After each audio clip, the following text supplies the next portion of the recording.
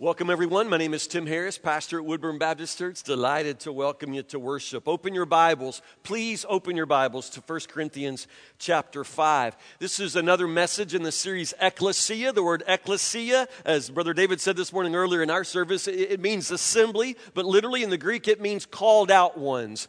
Called out ones. Ecclesia is the word in the New Testament for church, and we're talking about the church. We've been talking about the church as the people called out by God, transformed through Christ, and possessed by the Holy Spirit to praise and glorify Him forever. The church is the people. It is the people called out by God, transformed by Christ, and possessed by the Holy Spirit. God's great big plan, as we've said, is to bring everything into perfect harmony through Christ. Everything into perfect harmony through Christ. And that's what He's doing through the church. And if He's doing it through the church, then listen to me, He's doing it through you and me. This is how it happens. The church is people. If God is doing this great plan through the church, then it must be unfolding day by day in my life and your life. It's my life called out by God. Your life and mine being transformed through Christ and possessed by the Holy Spirit. It's happening in our lives. But sometimes it doesn't. And that's what we need to talk about this morning. Sometimes in my life or your life, it's almost like the unthinkable happens. The book of Romans says that I have died to sin, and therefore sin is not going to control the way I live. That's what the scripture says. But indeed, you and I have probably been around long enough, and we've seen enough of the world and seen enough of the church to recognize that sometimes church people do go back to a life of sin. Sometimes a person who says that once they died to sin, they go back and they do begin to allow sin to control their lives. Is there anything to be done about that? You know, and I know that out in the community, in the world, one of the biggest criticisms of the church is that the church is full of hypocrites. And too often, they're exactly right. We are hypocritical. We do not live the life that we proclaim. We do not live out the gospel that we preach. Is there anything to do about that? Honestly, there is. Honestly, Scripture is very, very clear what to do when a member of the church turns back to sin. And I want us to look at it this morning. And to be real honest, I'm a little bit concerned about preaching this because I know that some of you are not going to listen well to me, but you're going to walk out and quote me anyway. So I want you to listen to me. I want you to listen today. Listen to the very end of this sermon. Some of you are going to be worried and concerned about what I'm about to preach. Some of you are going to be afraid that this is going to be some change at Woodburn Baptist Church, and it's not. It's not. So let's look together. 1 Corinthians chapter 5. 1 Corinthians chapter 5.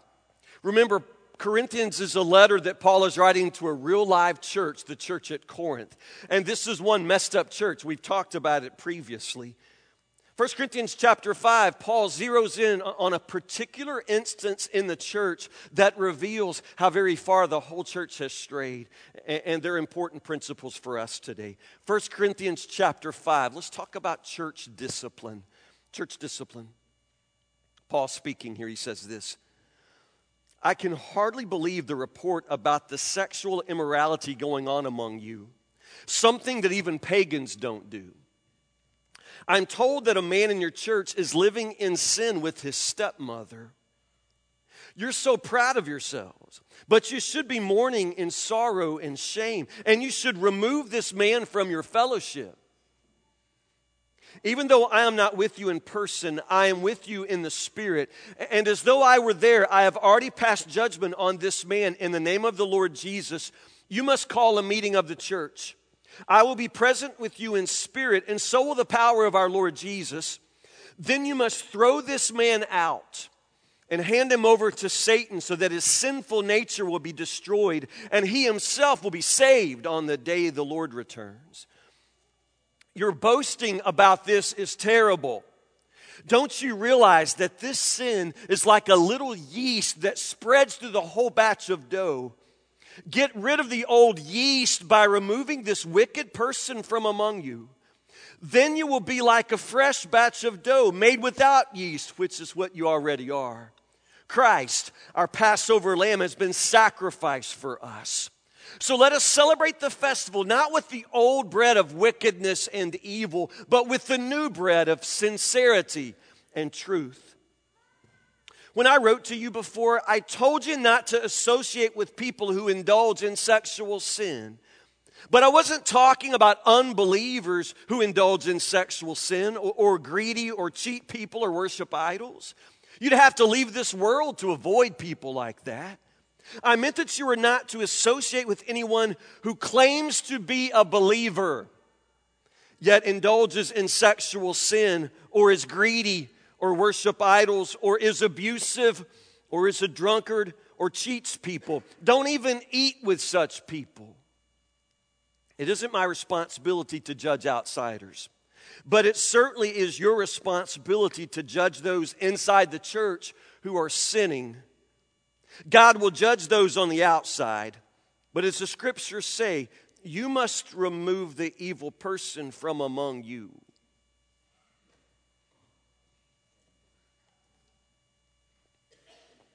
Message is entitled, Cutting Your Own Switch. Now that's a phrase that probably only makes any kind of sense to people of a certain generation and above. How many of you have some idea of what cutting your own switch probably refers to? There you go, all the senior citizens in the congregation. Cutting your own switch. Well, what am I referring to? What is cutting your own switch? It probably goes back to a day when most parents physically disciplined their children. And I'm not about to debate that with you. But in the old days, physical discipline, spanking, whipping was very, very common. How many of you grew up being spanked or whipped? Yeah, you didn't get enough of them. I can tell you that much. You probably didn't get enough of them. I do understand, and I'm not going to be insensitive to some of you who really were abused, and your mom or dad or someone in your life abused you physically. And I'm not talking about that. God bless you. I'm not talking about physical abuse. But there is a kind of discipline that loving parents can exercise. And many of you grew up being physically disciplined.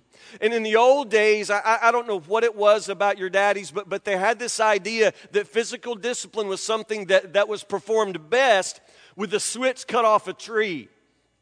A switch cut off a tree. What kind of tree was it? Typically some sort of fruit tree. I've heard a lot of you say it was a peach limb, a peach switch, or maybe something off a pear tree. But at any rate, when it was time to get disciplined, when it was time to get a spanking, you were going to get it with a switch off a tree. But here's the thing. Your daddy would ask you to go cut your own switch. What's up with that? Why would he make you go cut your own switch? Was your daddy lazy?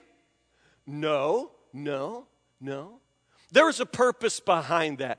Why would you have to cut your own switch?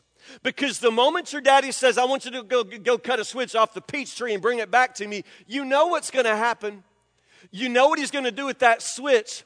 So what do you think? What goes through your mind? I'm going to go to that tree and I'm going to cut the smallest switch on the tree. And that's what you did. How long had you known your daddy? You go cut the smallest switch off the tree, and you bring back this little bitty twig, and what did your daddy do? He whipped you with it and sent you back. Yeah, he whipped you with the small one and then sent you back to cut a bigger one. In other words, you got it with the little switch, and then you had to go back and cut a bigger switch. You would come back, you would actually get it twice that day. You thought you were outsmarting the old man, didn't you? But you would get it twice. This whole idea of cutting your own switch. Was there wisdom in that? Absolutely. I think there was wisdom in that because I think there's something very, very important about participating in your own discipline. Something very, very fundamental. And actually, that was the most important lesson your daddy was trying to teach you, that you should participate in your own discipline. Now, we're about to talk about church discipline, but listen to me, this fundamental principle, the best discipline is always self-discipline. The best discipline is always self-discipline. The reason that godly parents discipline their children, the reason your father, if he were a godly man, and I assume he loved you, the reason that at a certain time in your life, he sometimes whipped you with the switch off the peach tree, is that there would be a moment in your life when nobody had to beat you with the switch off a peach tree. Do you understand? The reason your parents disciplined you is so that you would grow and become the kind of person that nobody else for the rest of your life has to discipline. The idea is that you learn to discipline yourself, to control yourself. And that's very much a part of the spiritual life. Self-control, self-discipline is one of the fruits of the Spirit. So the best kind of discipline is self-discipline. The most important way for you to grow in Christ and to live the life of holiness that Christ has for you is that you learn to discipline yourself. You learn to say no to your own flesh. You learn to say no to your temptations and your fleshly desires. You learn to say no to sin and yes to the Lord. Every single day of your life, every moment that you live, the best discipline is self-discipline. At Woodburn Baptist Church, I encourage you, I implore you to be self-disciplined. Nobody else should ever have to discipline you. You're grown-ups. Nobody else should ever have to call you in and make you feel like a child. That should never happen to you. The best discipline is self-discipline. And as the body of Christ, there's actually a lot that we try to do all of the time so that we can be the people that God has called us out to be, so that we can live as people whose lives have been transformed by Christ, whose hearts are possessed by the Holy Spirit. There's certain things that we do, and we do them all of the time in order for us to become the holy people that Christ wants us to be. For example, what we do every single Sunday and Sunday night and Wednesday night, we teach. We teach and we teach biblical principles. We always do our very best as Sunday school teachers and deacons and pastors and everyone else involved in the ministries of this church. We're always teaching, always preaching. And every time we teach and preach, we open the Bible because the Bible is the only thing we have to preach. It's the only content that I will ever have for a sermon. God help me, it's Scripture. Scripture is what we preach. And so we teach and we preach biblical morality and biblical principles of how we're supposed to live. And we teach and we preach this all of the time. You're not going to hear the message that we preach here in the world. You're not going to hear it on television. You're not going to hear it anywhere else except where people love God's Word and open God's Word and make it the foundation of their lives. Well, the first things we do as a church, we teach and we preach biblical principles of living. And these principles are the ones we try to live our lives by. We teach and we preach. The second thing that we do as a body of Christ is honestly we sort of create a counterculture. A counterculture, almost like a great big support group for one another. Because honestly, if we live by Scripture, if we live the life that Christ wants us to live, when we go out into the world, it's going to be difficult. No one else in the world is trying to live according to Christian standards. The world doesn't get it, they don't appreciate it, and they don't desire it. And so it's hard for us to go out there, to go to school every single day, to go to work every single day and live as Christians in a world that does not know Christ. When we come together as a church, it's like a counterculture. Suddenly I can come back with people who are normal. Suddenly I can come back with people who are living in harmony with Christ and with one another. We're trying to live as we were supposed to live. And I don't have a lot of support with that in the world. I don't get support with that anywhere else. But at the church, in the body of Christ, we need to have that kind of counterculture. It's a place where we can come and we can breathe and we can know that we are with like-minded people who love the Bible and love the Lord and are committed to Him. The church is a counterculture. It's a fellowship. It's support. This is where we come to be recharged. We go back out into the world to live for Him. It's something important we do for one another.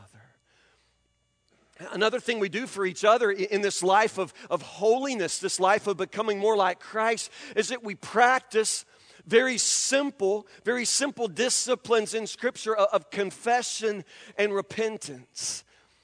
The fact is, I still sin. I've died to sin, as Romans says. I've died to sin, and I no longer want sin to control the way I live, but there's still sin in me, and God help me, I struggle with that.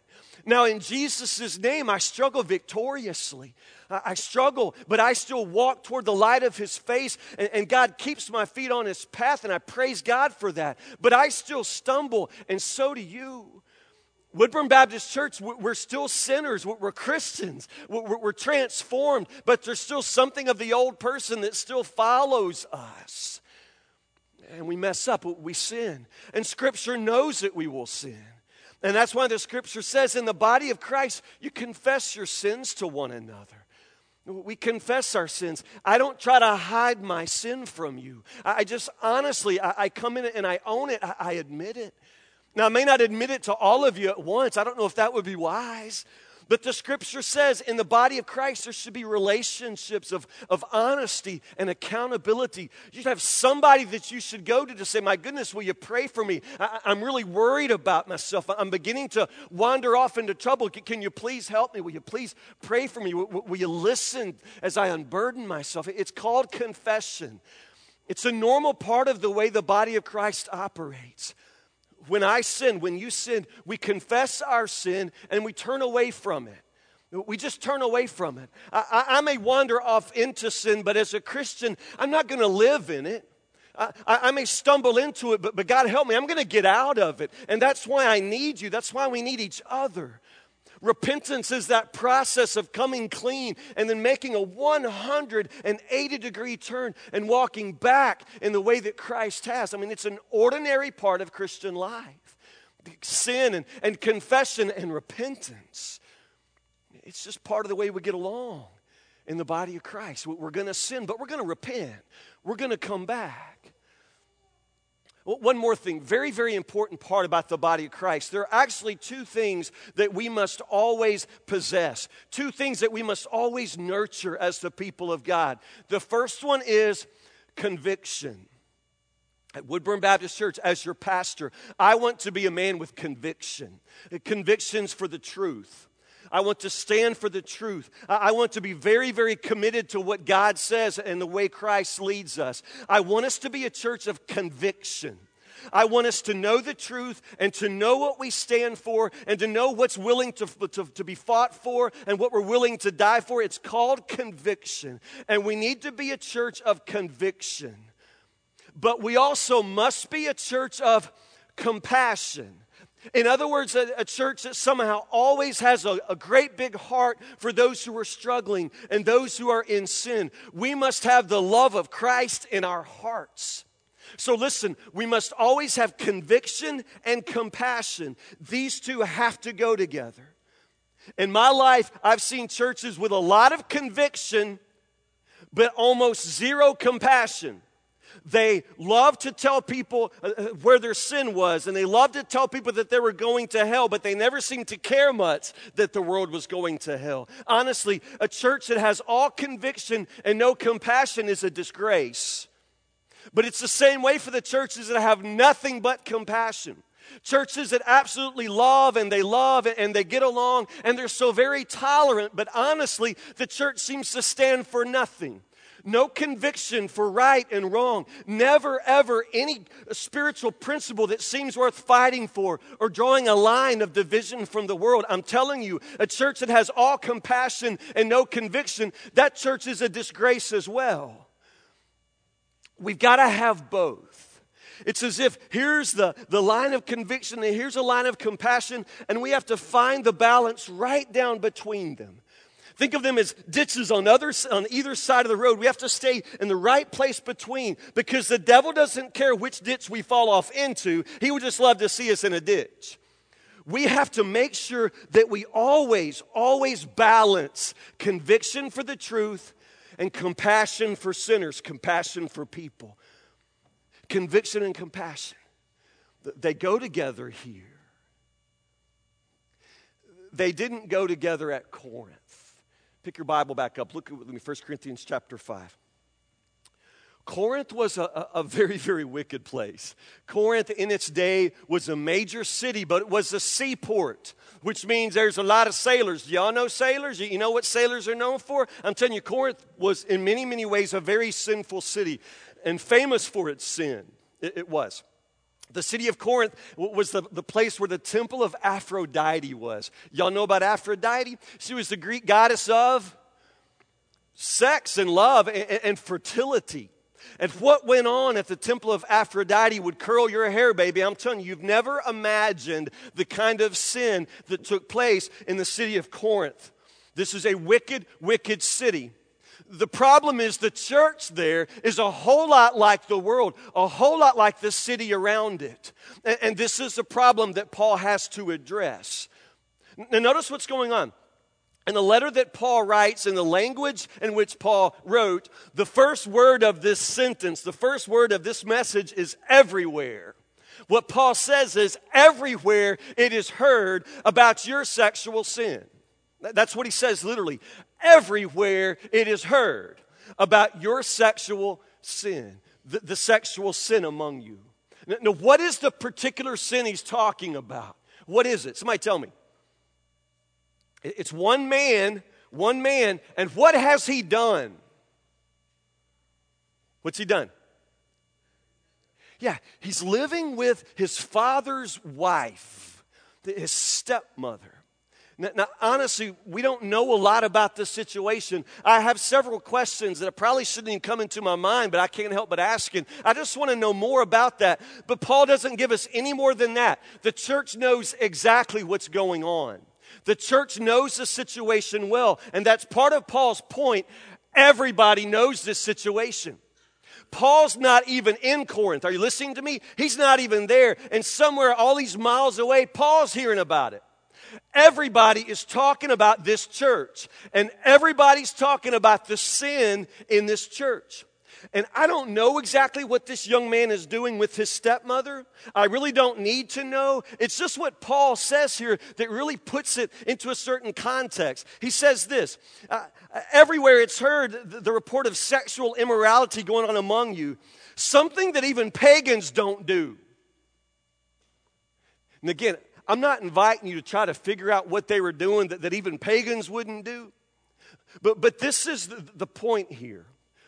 What this church is tolerating and what this man who's supposed to be a Christian, whatever he's doing something that the whole world would say, well, Christians shouldn't do that. You get that?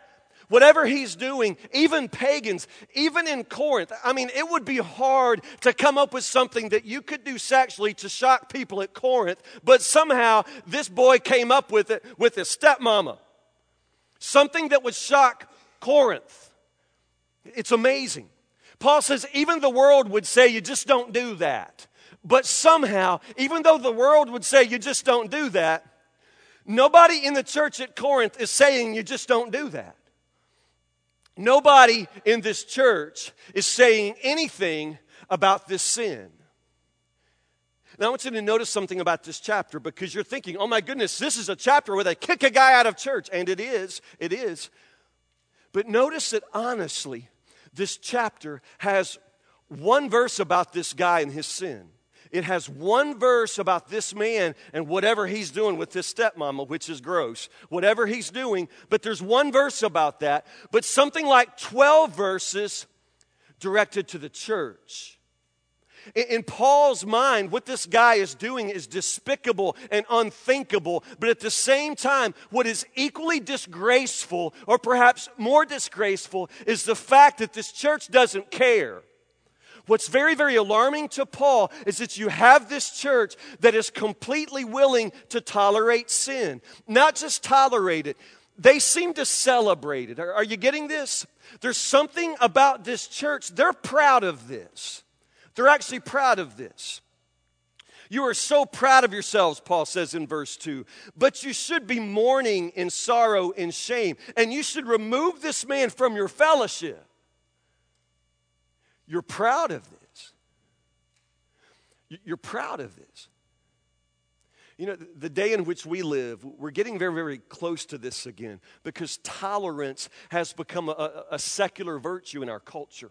Tolerance. The idea that no matter what anybody does, you're just supposed to smile and accept them and never, ever question the choice that anybody else makes. Tolerance has become a secular virtue in our culture. And for that reason, there are many, many congregations that are coming almost close to what Paul is seeing in the city of Corinth, at the church at Corinth.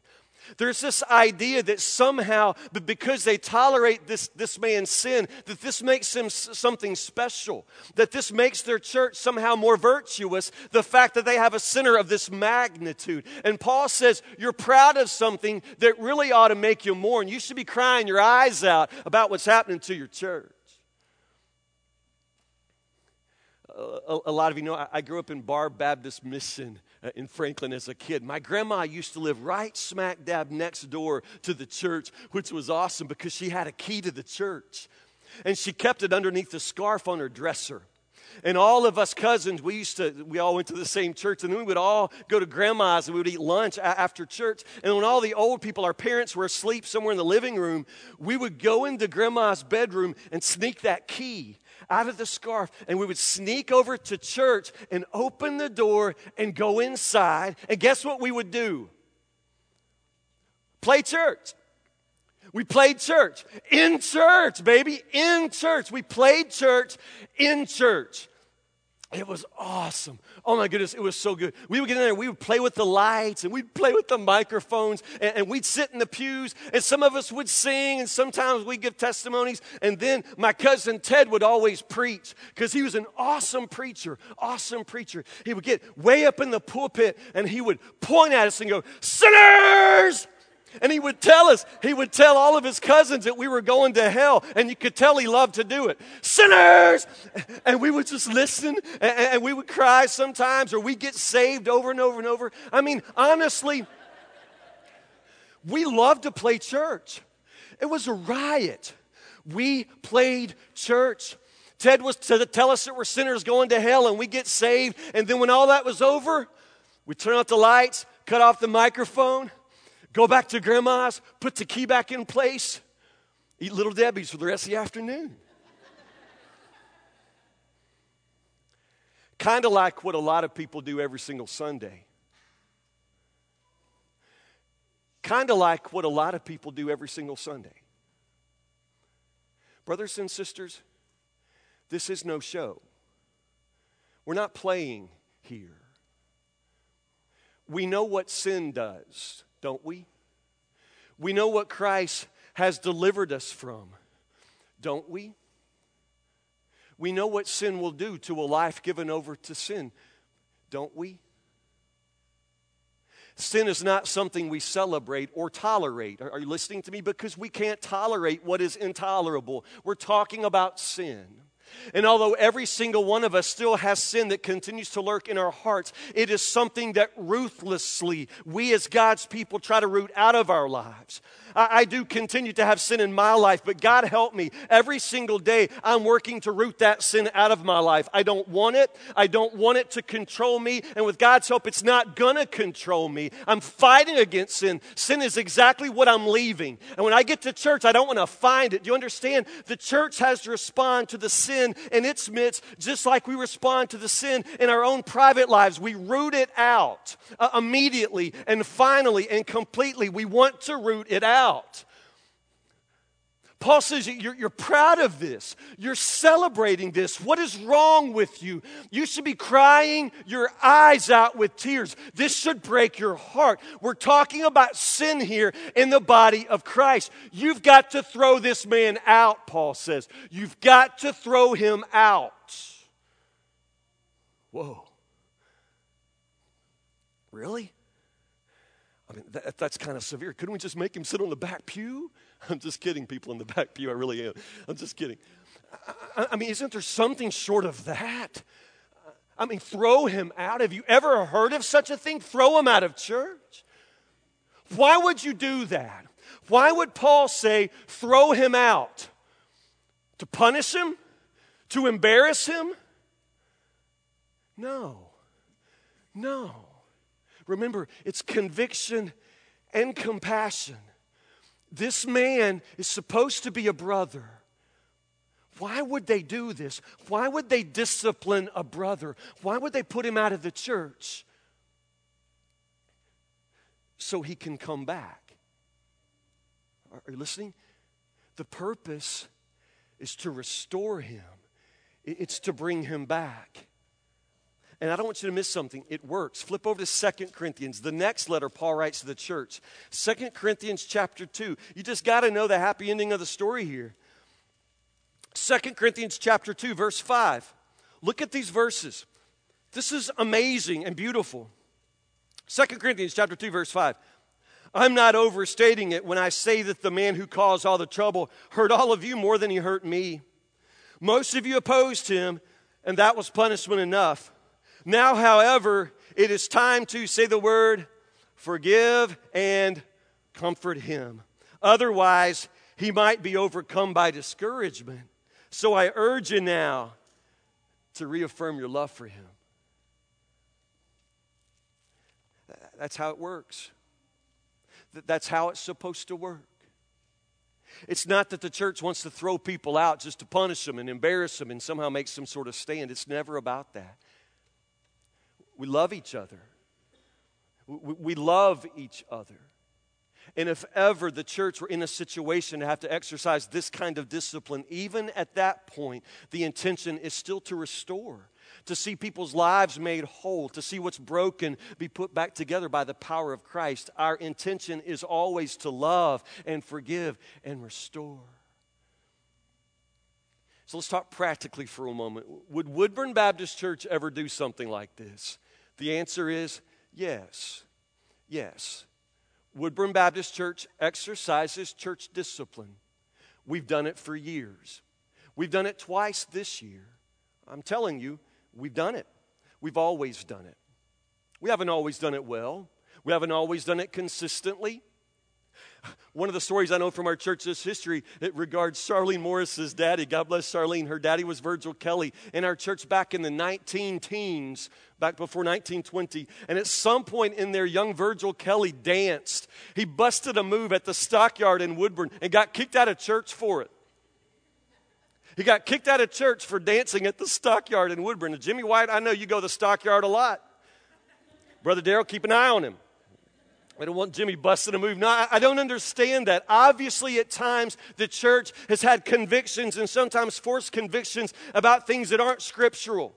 And the Bible never says don't dance. And we won't be voting people out of the church in our day for dancing. You understand? You're not going to be able to take your personal opinions. You can't take just things that you don't like and bring them up to the level of punishable sins. You understand what I'm saying?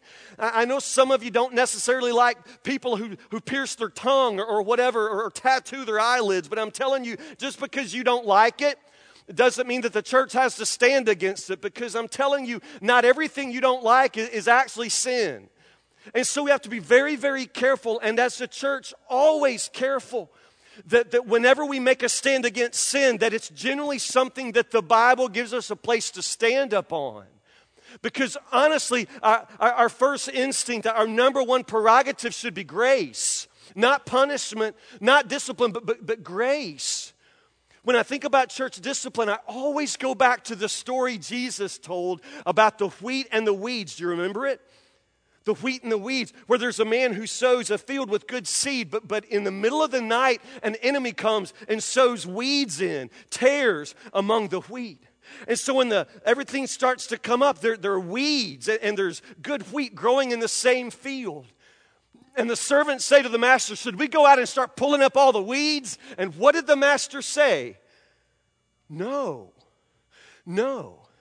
That's not your place. You don't go pulling up the weeds because you're not very good at distinguishing weeds from wheat. You will always inevitably start ripping up the wrong plant. You'll be pulling up good wheat. Lots of times when I've seen churches exercise discipline, this is what I see. That they may manage to pull out the member, they may manage to vote out the member who's sinning, but they hurt a lot of innocent people in the process. That they damage the good wheat in the middle of the field. You understand what I'm saying? We can't do that. Jesus says you can't do that. But Jesus also says that there are moments in your life, moments in the church's life, where you must confront sin. I refer you, I'm not going to read it now, but I refer you to Matthew chapter 18. Matthew 18 gives a very, very clear process for how it's done. And I want you to know that at Woodburn Baptist Church, we're going to do our very best to do it the way it ought to be done. do it the way it ought to be done. And where it begins is privately. Privately. One of my issues with the way a lot of churches exercise discipline is they love to do it publicly. If there's a church member caught in sin, they love to call a great big meeting of the whole church and make a private sin public. And I don't see that as scriptural. And listen to me, God help me, at Woodburn Baptist Church, we're not going to make private sins public. We don't do that. Now, in this particular scripture, Paul does say, bring everybody together, call everybody into assembly. Why would he do that here? Because the first word in the whole message is everywhere. This is not private sin now. This is public sin. And Paul sees that you have to deal with public sin publicly. And God help us, I hope we never have to face a situation like that in our church. We haven't in a long, long time. But I'm telling you, we're not going to make private sins public. That's not a part of it. Jesus says, if there's someone in the congregation who's done something offensive to you, you go to them. You go to them. It's a straight line. You go to them.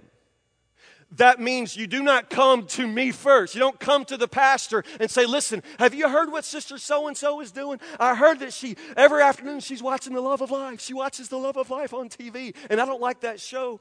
No. If Sister So-and-so is doing something that you feel like is offensive or wrong, you go straight to her. You go straight to the brother. Do not pass go. Do not collect $200. Are you listening to me? You make a straight line, because this is what Jesus says. You make a straight line to the person that you feel like is doing something offensive. You go straight to them. Well, Brother Tim, not everybody's comfortable doing that. I don't care if you're comfortable. This is what Jesus says do. Because listen to me. If you won't talk to that person, then you got to keep your mouth shut. Because if you won't talk to them, but you'll talk about them, that's gossip, and that's another sin. You understand? Then we got to deal with you. I'm not kidding. You talk to the person. Always to the person first. If you start talking about the person, you're gossiping. Well, I don't talk to anybody except my wife. I need somebody to talk to. No, you don't. That's gossip, even if you're talking to your wife. You understand? You go to the person. If it's not worth it to you to go to the person, then you just forget about it. Because this is the only way Jesus gives us for resolving differences, for confronting people in sin. You go first to the person. You go lovingly and you go privately.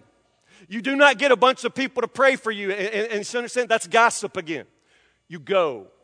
You just go. And you say what's on your heart to the person.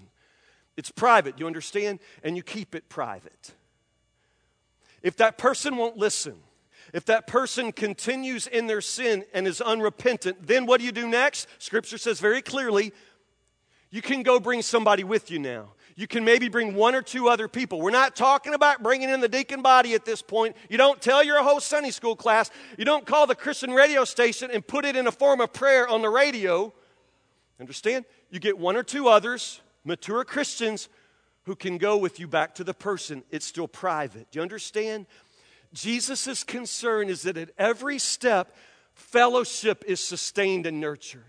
You're always trying to protect fellowship. The idea is always to keep this person in the family, to bring this person back to repentance. We're not trying to embarrass and punish people. We're never trying to embarrass or punish people. You don't make private sins public.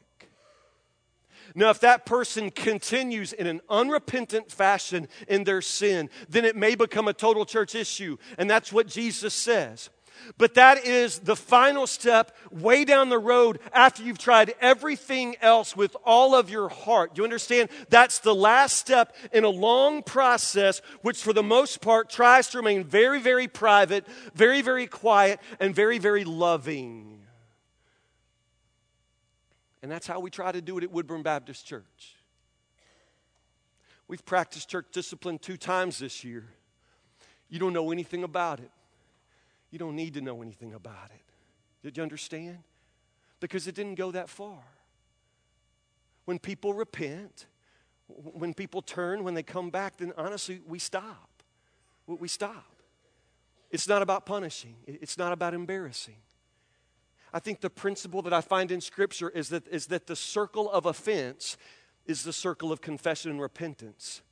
If someone does something wrong in relation to their family, they need to confess and repent before their family. They do not have to come in front of the whole church. If someone does something wrong, understand that circle of confession and repentance is the circle of offense. You don't start bringing in extra people just because people love that sort of thing.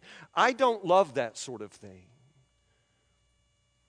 In Scripture, there are actually situations where you're said to exercise church discipline.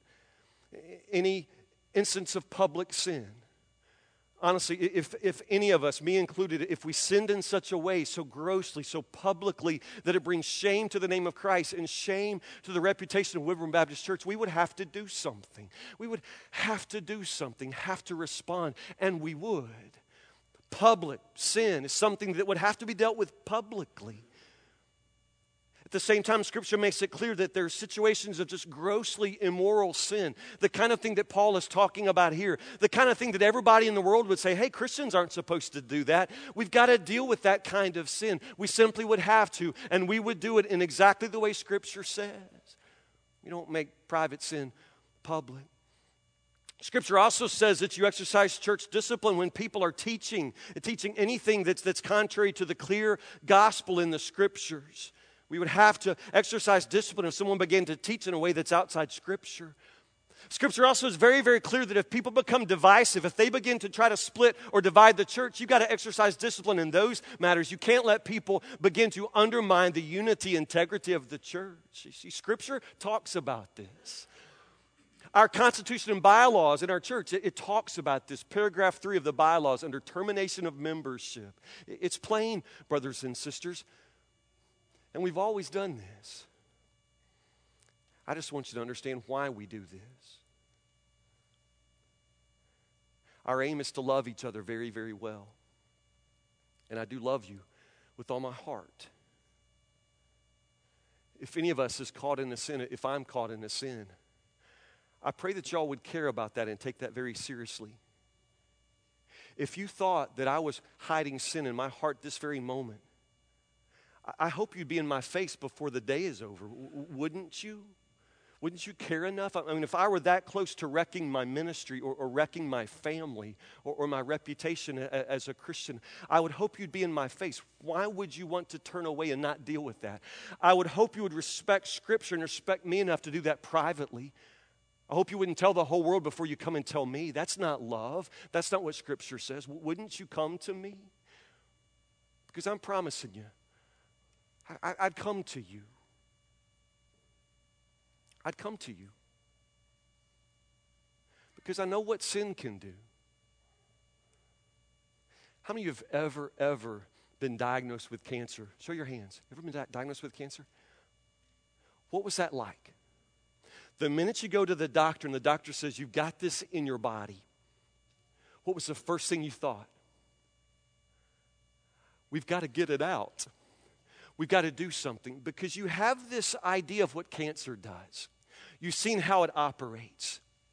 It's sort of in your body quietly and secretly for the longest time, and you don't even know that you have it, but it's continuing to work. And you know that if something isn't done, it could destroy your life. It could completely take away everything important to you. You know that. And that is why the moment you realize that you've got that in your body, everything in you begins to focus on beating it. Focus on the fight against cancer. You'll do whatever it takes. You'll pay whatever is necessary.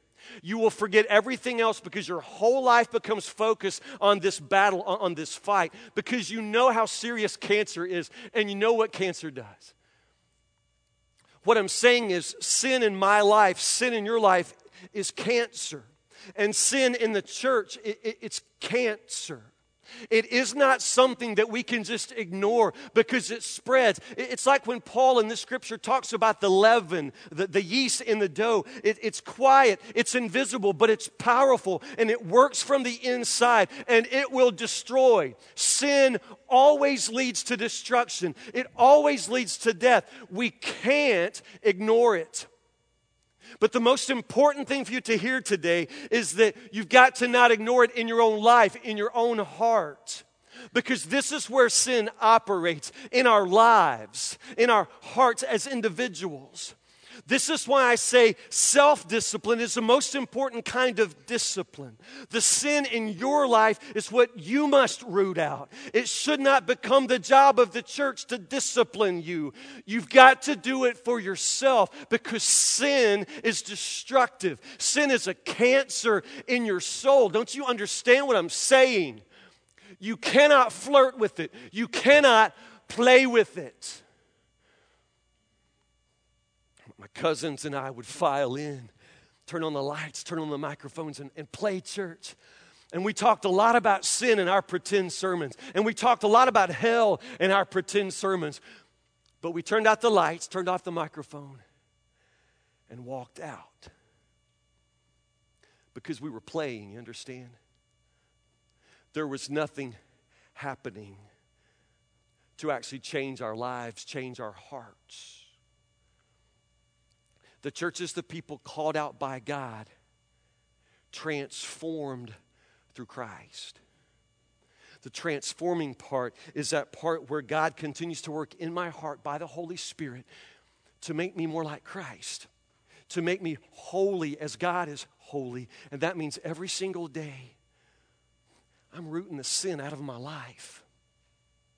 My friend, if you're not doing that, if you're not on this focused battle against the sin in your life, rooting it out because you know that God has called you to be holy, if this is not the way you're living your life, then I want to suggest to you that it really might be that you are here this morning playing church. This is not a show. It truly is a battle. We are not fighting one another. We're fighting for one another. We're fighting against sin. Brothers and sisters, we must fight against sin. And the fight begins inside your own life. Inside your own life. Pray with me.